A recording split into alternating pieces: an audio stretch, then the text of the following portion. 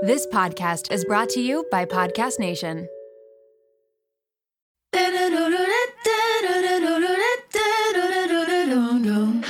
on a roll.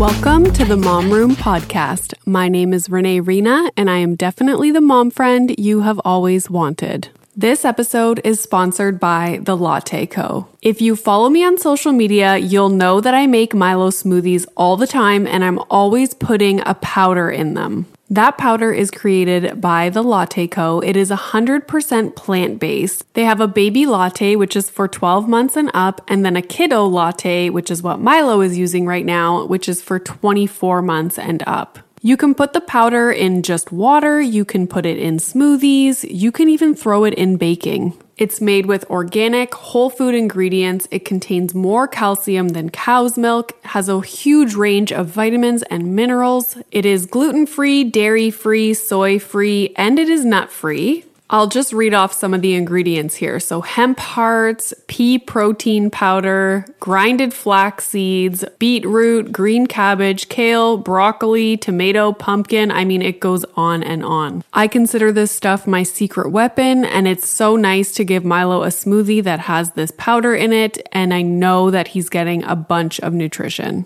The awesome people at The Latte Co. would like to give you guys 10% off and free shipping on your first order with the promo code TheMomRoom10. You can find the link in the episode notes, or you can simply go to thelatteco.com.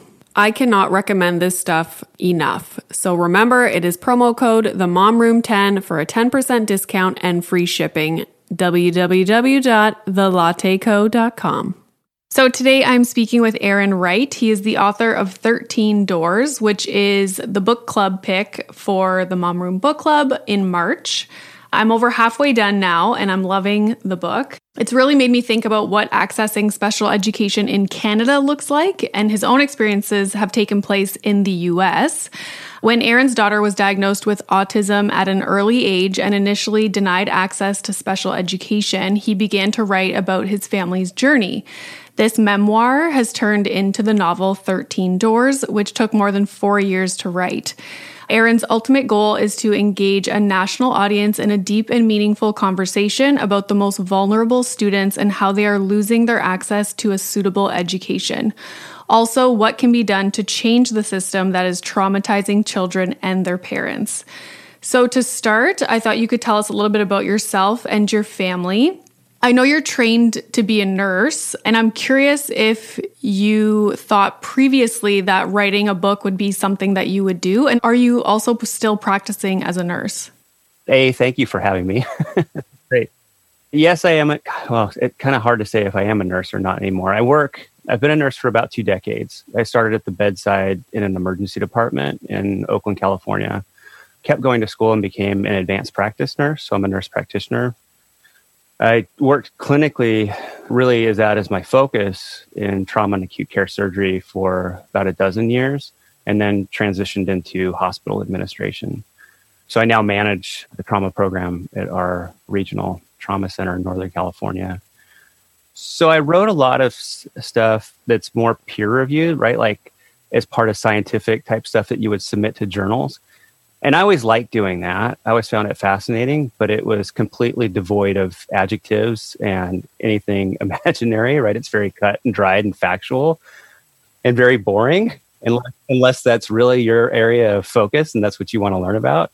So I always kind of had this idea that maybe at some point in my life, I would do something that was kind of outside of that box. I really didn't know how, when, or why that would ever come to pass.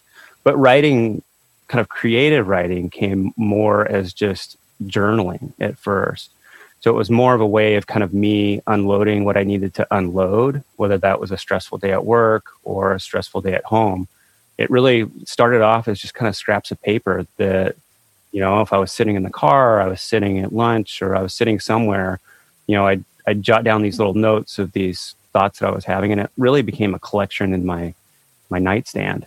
And then at some point in our journey with both kids, but particularly my daughter, it really started to kind of gel as I need to be able to tell this story in a way that people who, well, two ways. One, people that haven't lived it would be able to kind of have a window in to see what this life is like. And then two, for the folks that have lived it, being able to almost like a mirror, like a reflection that I am not alone in this experience. You know, this is something that I too have had to go through, and just how difficult that can be. So it really started kind of as a mental health exercise really for me at first, and then moved into something that I thought, okay, this is potentially really a way to start a conversation and to reach and help people. I know you, we chat a lot on Instagram. I read this book, and as I'm reading the book, I'm always wondering, like, how close is this book to your actual life and what you guys went through? So can you speak a little bit to that? Because as I'm reading, I'm like, oh, and I'm picturing you as the main character, right? But I don't know how close it actually is to your life. It's pretty spot on. I'm not that creative. Okay. I can't deviate too much from the truth because that's really all I know. But I did change. So the only things really that have changed are names and some places. You kind of have to jump around a little bit with timelines to make things appear more seamless than they were, or, you know, compressed timelines. But really it's the names. And I did that really to protect the people that protected us. And I also did it not necessarily to protect the people that weren't protecting us, but to not call them out personally, because I did not want this a story about, oh, well, the issues that they were having were because of X, Y, and Z person. And if you just deal with those people, then, right? So they wouldn't become the focus. The system and the environment really became the focus of the story, so that somebody couldn't pinpoint at one person or one school or one location and say, well, that's the problem. And it only exists in that one specific environment or arena. And if that were addressed, well, then, you know, problems are gone. I really wanted this to be reflective of the problems that are not only regionally, but statewide, nationally. Problems in general, and not make it kind of like a news story about one specific case. Or a gossip, right? I'm not trying to tell the town's gossip. I'm not trying to tell some salacious story. I really didn't want it about those individuals or those, whether it was schools or environment in particular. I really wanted it about the system that is so broken and so wrong for so many families. And really to get people to, nobody wants to hear somebody's complaint or rant.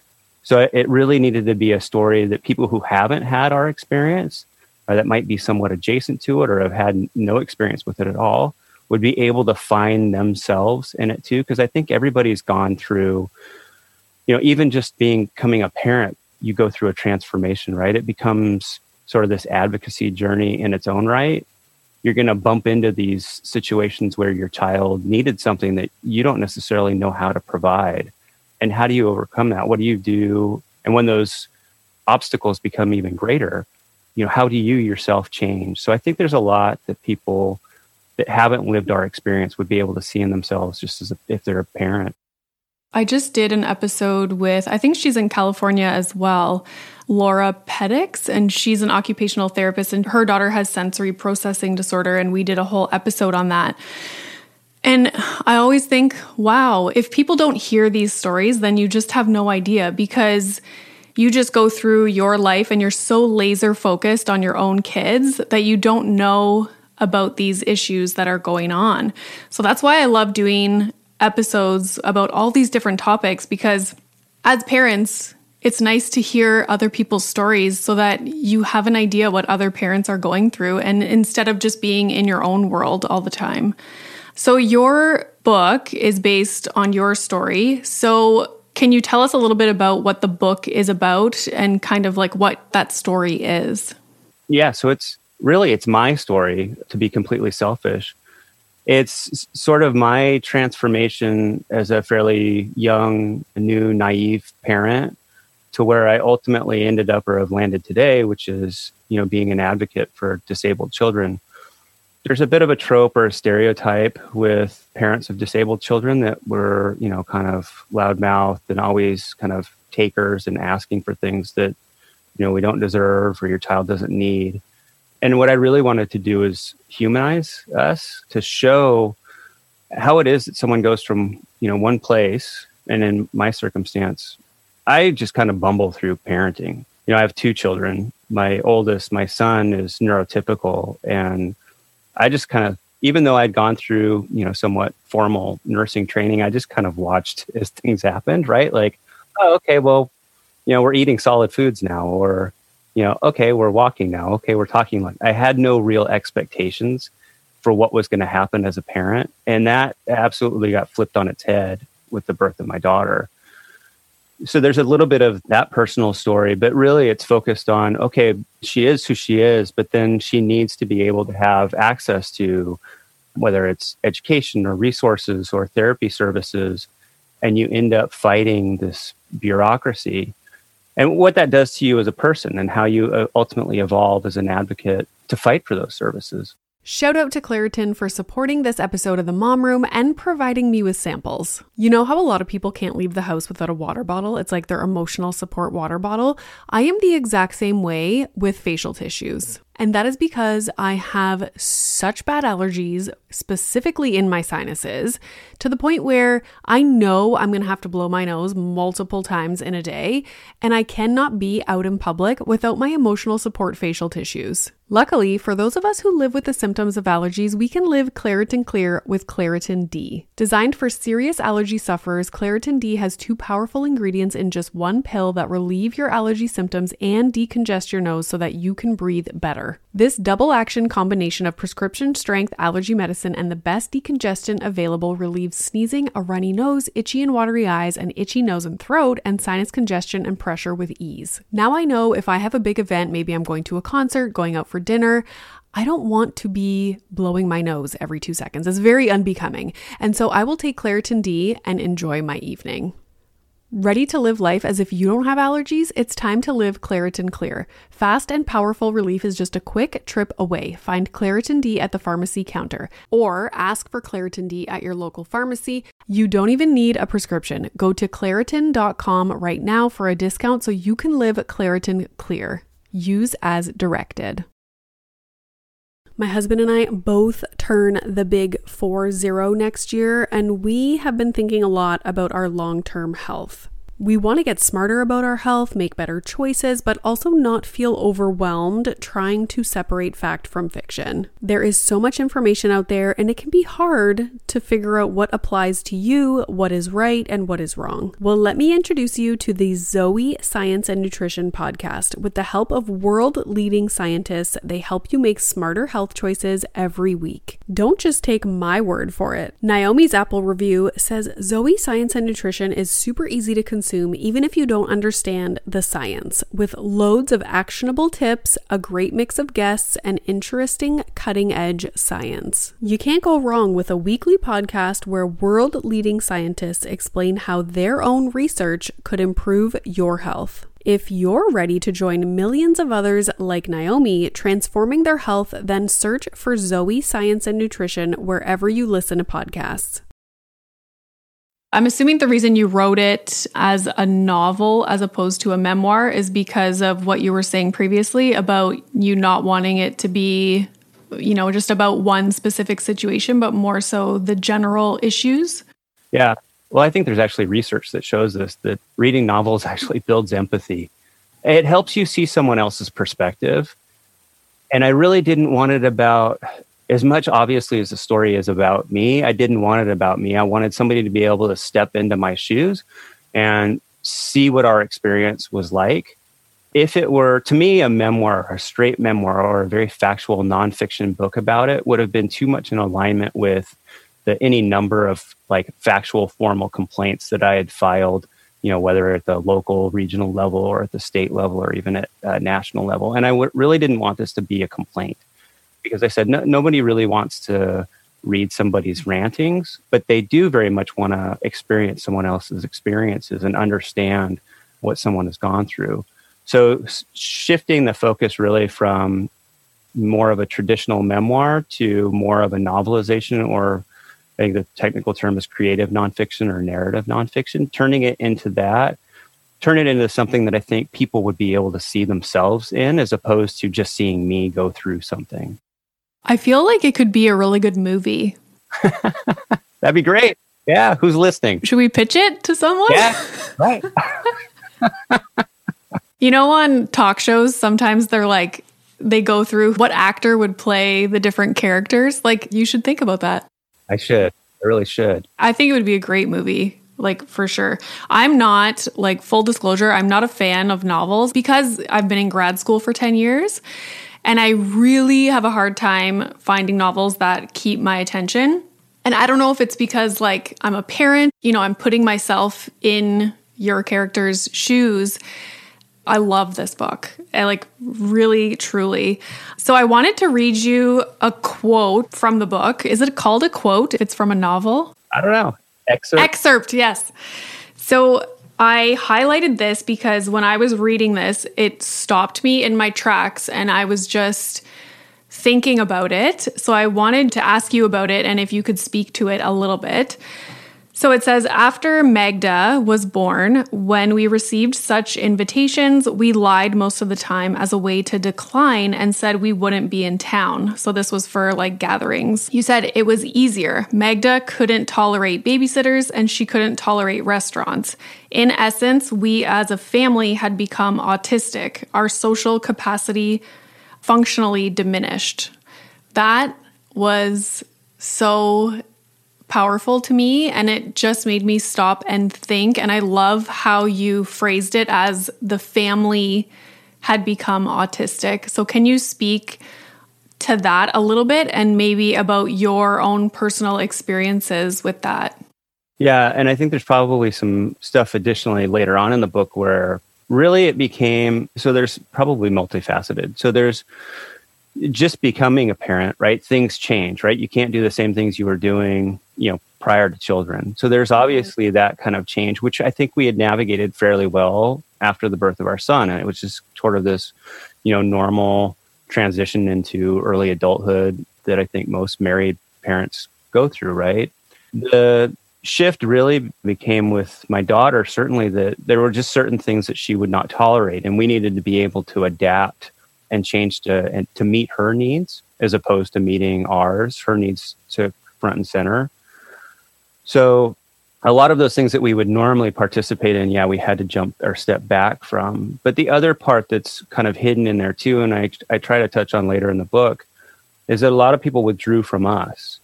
So anybody who has a child who has some differences or is disabled, you know, they're looked at in a certain way. And it's not necessarily a conscious bias, but it might be an implicit or unconscious bias that they're somehow lesser or defective, or there's something, you know, wrong with them. And even some of these kind of archaic ideas that somehow even just associating with someone who is disabled is somehow going to rub off on you or your child as well. So you're kind of cast in a different light and you're kind of categorized as, or you're marginalized, really. You're categorized as lesser. So part of it was, yes, us having to step back because our daughter just couldn't handle the things that we would normally do with our son. But another part of it, and a probably equally large part of it, was people stepping back from us. And it really kind of cleared up, you know, who truly was a friend, who really was an ally, who really was part of your community, and who wasn't. And it was a disturbing look, actually. The people that you thought were friends, but really weren't. When I read that, I was like, wow, I had never thought of it in that way before. But yeah, it's something that affects the entire family. Well, it affects the entire family. And I really tried not to, and this is not her fault, right? This is not my daughter's fault. This isn't her problem. She didn't do this to us. This isn't because she's defective or broken or wrong. It is just all of the things that you have to set aside in order to help meet the needs of your child, right? So, you know, if you're, you know, neurotypical child, if they're not sleeping well at night, well, you as a parent don't sleep well at night. And so some of those things that you would normally do in your normal kind of everyday life, you have to kind of reprioritize. And those reprioritizations with her really became much more obvious or much more overt. You had mentioned like having to prepare and kind of schedule out different activities or outings that you guys would do. And it was similar when I was speaking to the OT that has the daughter with sensory processing disorder.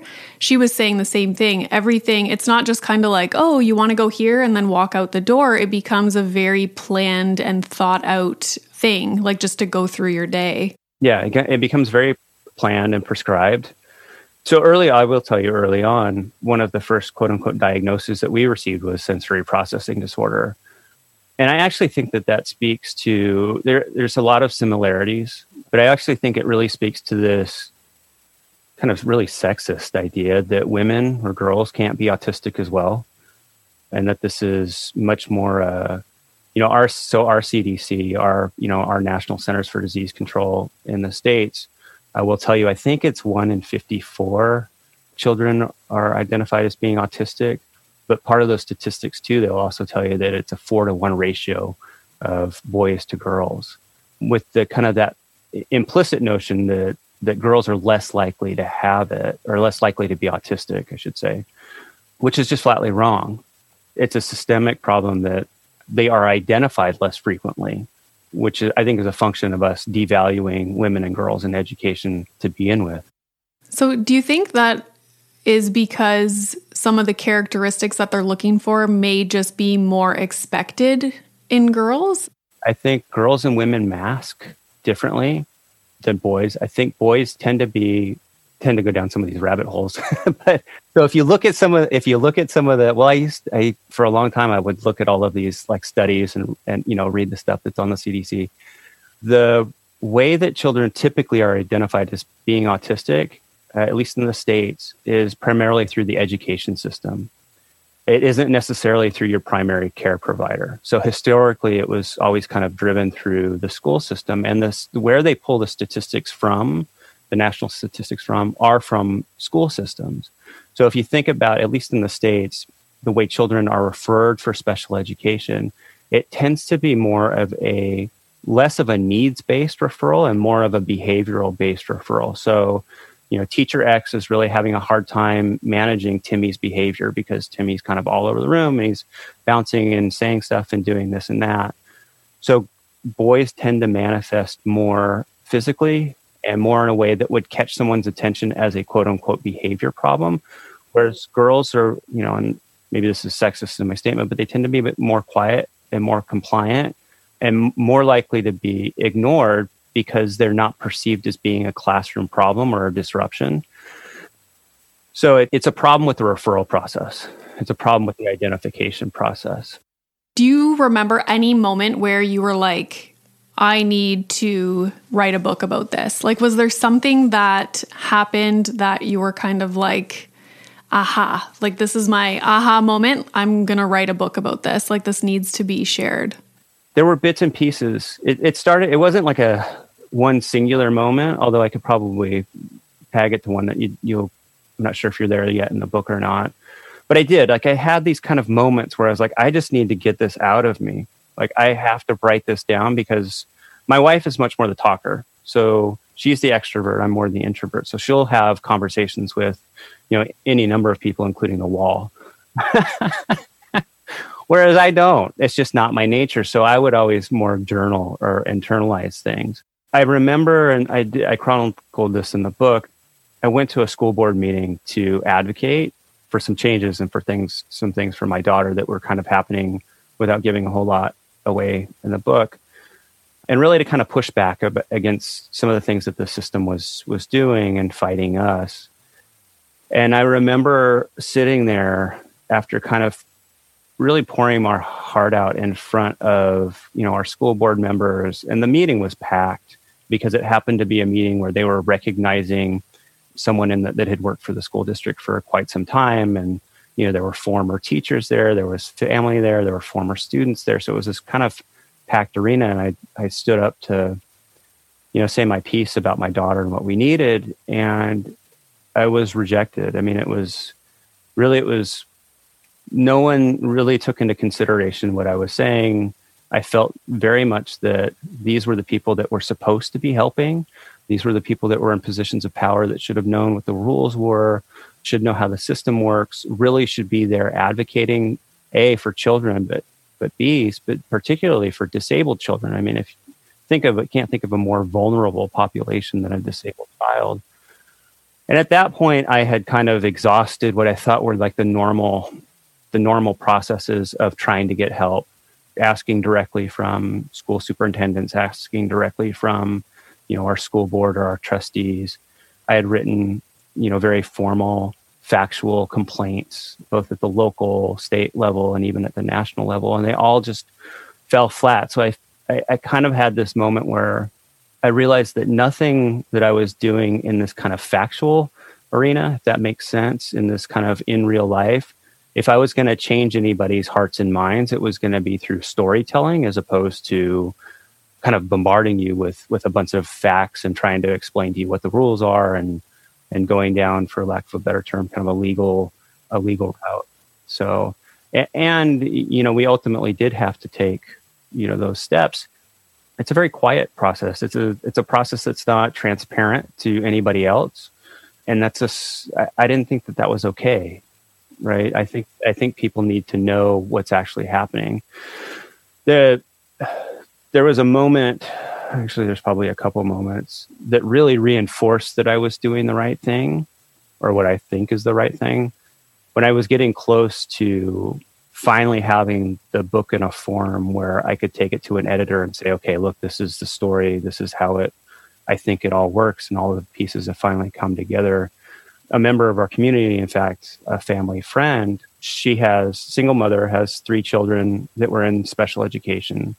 And her autistic son had the same issues that we had with our school district.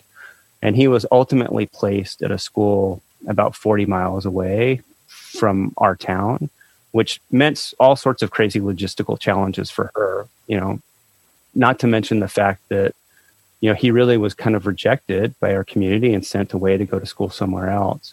He was killed by teachers at the school that he was sent to. He was killed? Yeah, he was killed. So he was restrained in a prone position. So he was held down on his stomach and sat on for about an hour and a half until he, suffocated and asphyxiated on his own vomit. And horrible. I can't imagine, right? I can't imagine that mother's pain, grief. Like, it's just a hole that will never go away. And there was just absolutely nothing in our community that happened because of it. There was no outrage. There were no functional changes within our school system. No one in our school system was held accountable for it. It hurt on multiple levels, but it was pretty clear that he had been dehumanized, and he'd been dehumanized because that's the way our system works. And I really knew, writing it before this had ever happened, I'd had this conversation with my wife all the time. As much as I'm writing this for me and to help it was my mental health process, I really wanted to be able to advocate for families that just didn't have the same resources that we did. I have a very strong marriage. I have a very supportive family. I have very supportive in-laws. I've always had steady employment and have never had to worry about where my next paycheck was coming from. But there are so many families that just don't have that level of security. And when you don't, just doing some of the even basic advocating that you would need to if you had a disabled child is even that much more difficult.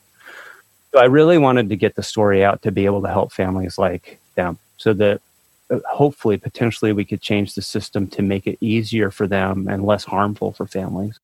You hear a story like that, and I'm like, how did I in Toronto and Canada not hear about this on the news? Yeah, and it barely made any news locally. And that just further, amplifies your message. And this is, I wrote a piece for the local paper shortly thereafter, which even to get that out in the public space was a bit of a struggle. But can you imagine if this was the captain of the football team, right? Or the captain of the debate team, or the head cheerleader?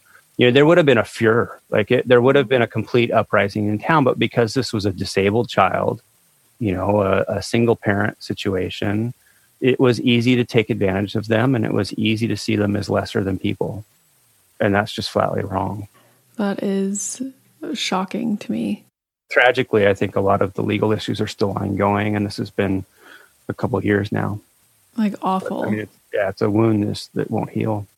This episode is brought to you by Little Spoon. If you're like me, then the bane of your existence is thinking about what to feed your children, prepping food, going to the grocery store, all of the above. Who has the time? We are all so busy, and it's important to incorporate things into our life that keep our life as simple and convenient as possible. Little Spoon is one way to do just that. They deliver fresh, healthy meals and snacks straight to your door that your kid will love at every eating stage they are in. The baby blends are fresh, organic baby food from single ingredients to multi-textured purees to take the stress out of starting solids.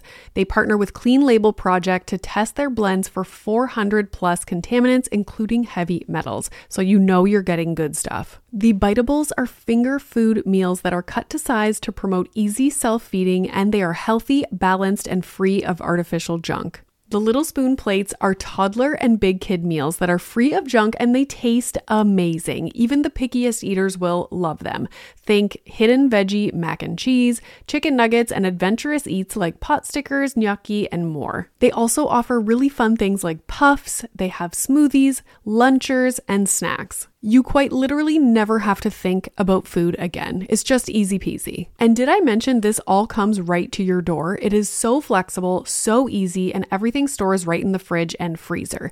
The price is right, the quality is unmatched. You are going to love it and your kids are going to love it. It is just a huge win for your family.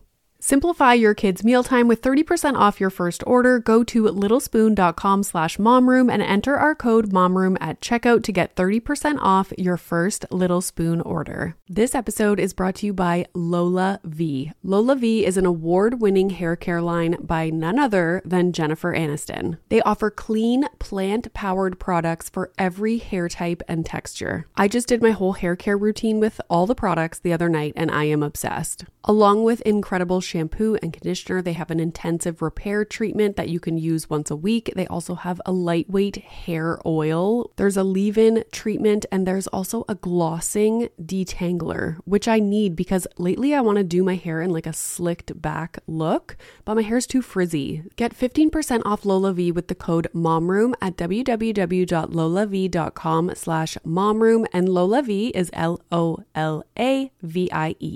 So the story takes place when your daughter is approaching the start of school. So where are you now? So how old is she now? Like, what's the time difference? She's 15 now. So she is. Oh, wow. Yeah. So she's a freshman in high school. I was not expecting that. Yeah. Wow. So I started the story. Well, I really wanted to frame it. I really kind of wanted the people to see, like I said, kind of this, newbie parent and where you kind of start off. So I started the book before her birth, kind of the events leading up to that. And then it takes us through, I believe, the middle end of what would have been second grade for her.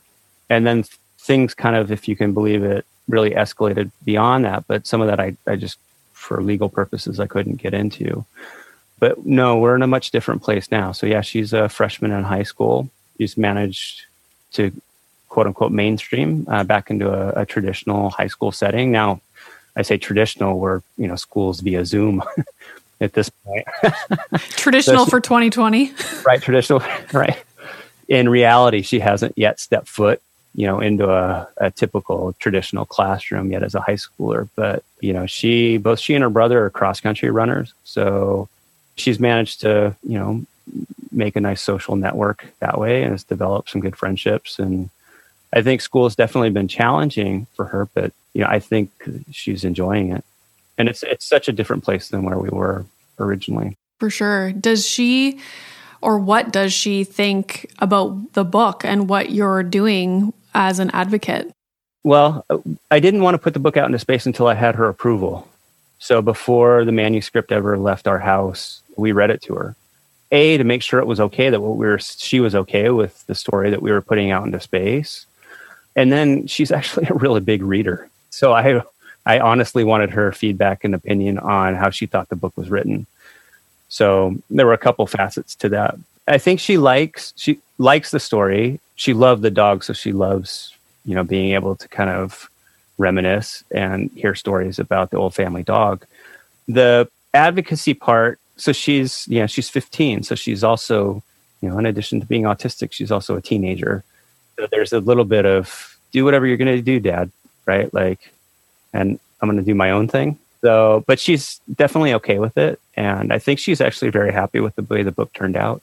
Oh, good. That's nice. I'm still shocked that she's 15. Because in my mind, I'm reading, she's so young in the book. And so I was expecting she's 6 now or something.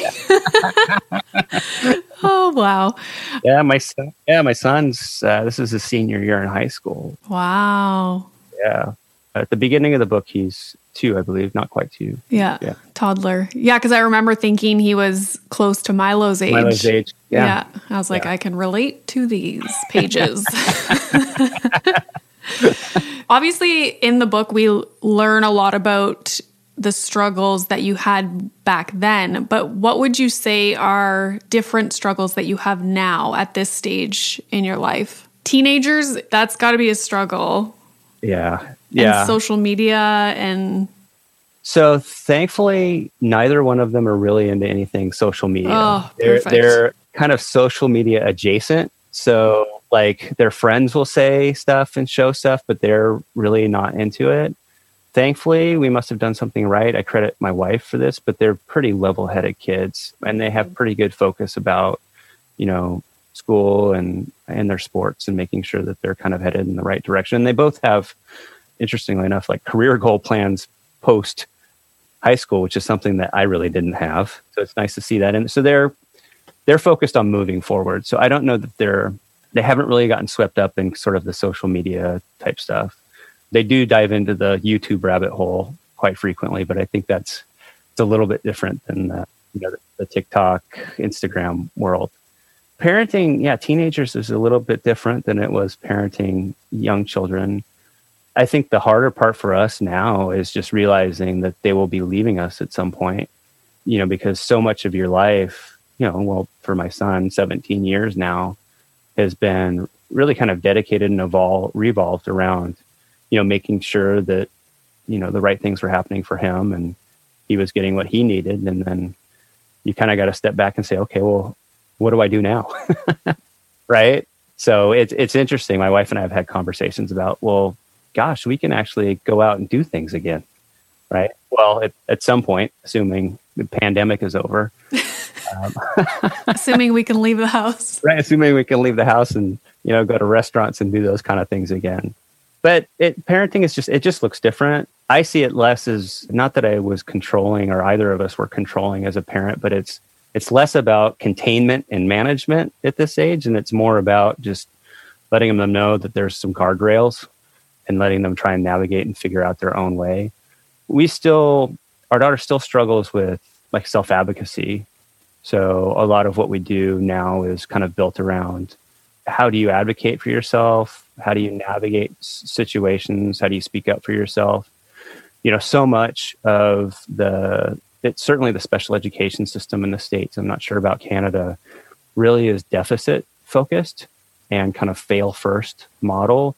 So everything, as a parent, you're kind of forced to look at your child in the form of a deficit or what is quote unquote wrong with them or what they can't do. And that really changes how you look at your child. Unfortunately, there's this kind of unconscious bias that slips into how you would view someone with a disability. And not only does it do it to you as a parent, but it also does that to the child. So it's really rough on their self-esteem and how they think about themselves, how they feel about their own self-worth. So a lot of what we do now has been focused on kind of supporting that.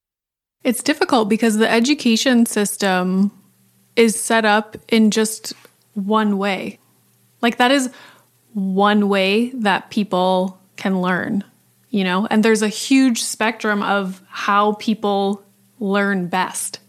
I had this conversation with, I forget who I was talking to, and I don't know how to fix it. It's just the education system is set up in one way. Well, not everybody learns the best in that one way. So yeah, the fact that you said it's based on, they look at it as a deficit. It's a pretty archaic model. I don't know how you fix that. I think there are some alternative methods of instruction, that we tried early on, but without the right supports really weren't effective. When we left, we kind of think of her education in stages. So there was the early education stuff, or the early intervention services, and then there were the early elementary years. And then when we kind of left the more traditional classroom around 4th, 5th grade, she entered more of a smaller learning environment. And it was a program that was for kind of similarly disabled children, but the class sizes were much smaller. Pros and cons to it, but I think that that smaller environment was good. I think it certainly helped her from being kind of lost or left in the background or sitting in the corner and being ignored. Bad from the standpoint that it was homogenous and that you didn't have access to really a diversity of kids in the classroom. I don't know how to fix our current situation, but I know that the history of special education has always kind of been isolation, right? So these were the kids, at least in my day when I was going to school, were always pulled out of the classroom, never actually made it in the classroom, were educated probably in a trailer at the back end of the playground somewhere. And, their lunch times and their recess times never overlapped with ours. So bringing that back to what a normal community would look like, I think would be a good first step in kind of helping education not be so singularly focused to what you're saying, right? There's just kind of this one rigid way of doing things. If you bring in other people, especially people that think differently and learn differently, you're going to be forced as a teacher and as a classroom to teach in a varied or different ways. And I think that would at least be an initial step. I was trying to think about, because I spoke to my friend who works in this area in Toronto yesterday, because I was just curious how it works in Canada. And I was trying to think back when I was in school, and I think it's what you were saying, they're taken out of the classroom, which is detrimental to them, but also the other children, to not be interacting with all different kinds of kids. Yeah, no, I say this all the time. I mean, my daughter definitely would have benefited from being in a quote unquote traditional classroom with, a variety of neurodiverse or neurotypical peers.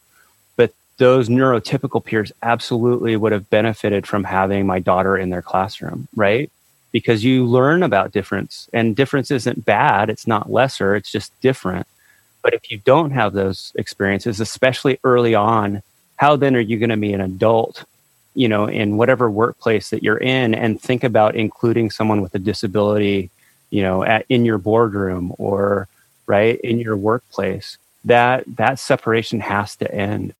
I was thinking the same thing when you were talking about friends kind of backing away from you guys when she was younger. And I was thinking the same thing, like what a disservice to your children to pull away just because somebody is not like your child. Oh boy. So if there's parents listening who are in a similar situation, what advice would you have for them on how to be an advocate for their child? Well, at the risk of sounding litigious, the first thing is document everything. My wife has a memory of an elephant, which is great, and I've benefited from it for a long time. I don't.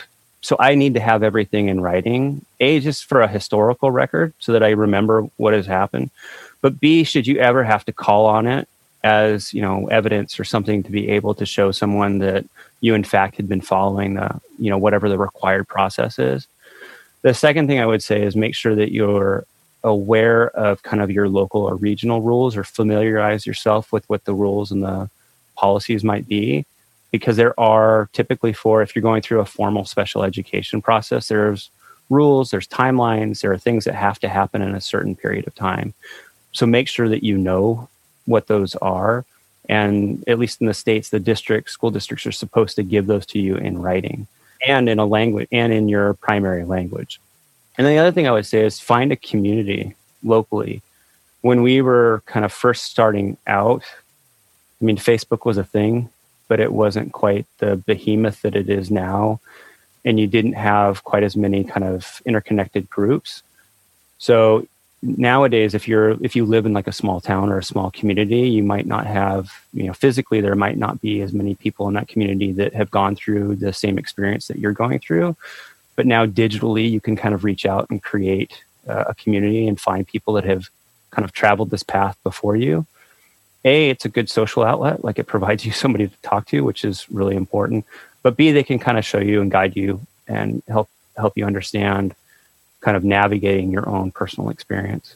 Yeah, community. That's always the answer, right? Anyone I talk to, it's like, find yourself a community. And it's so true.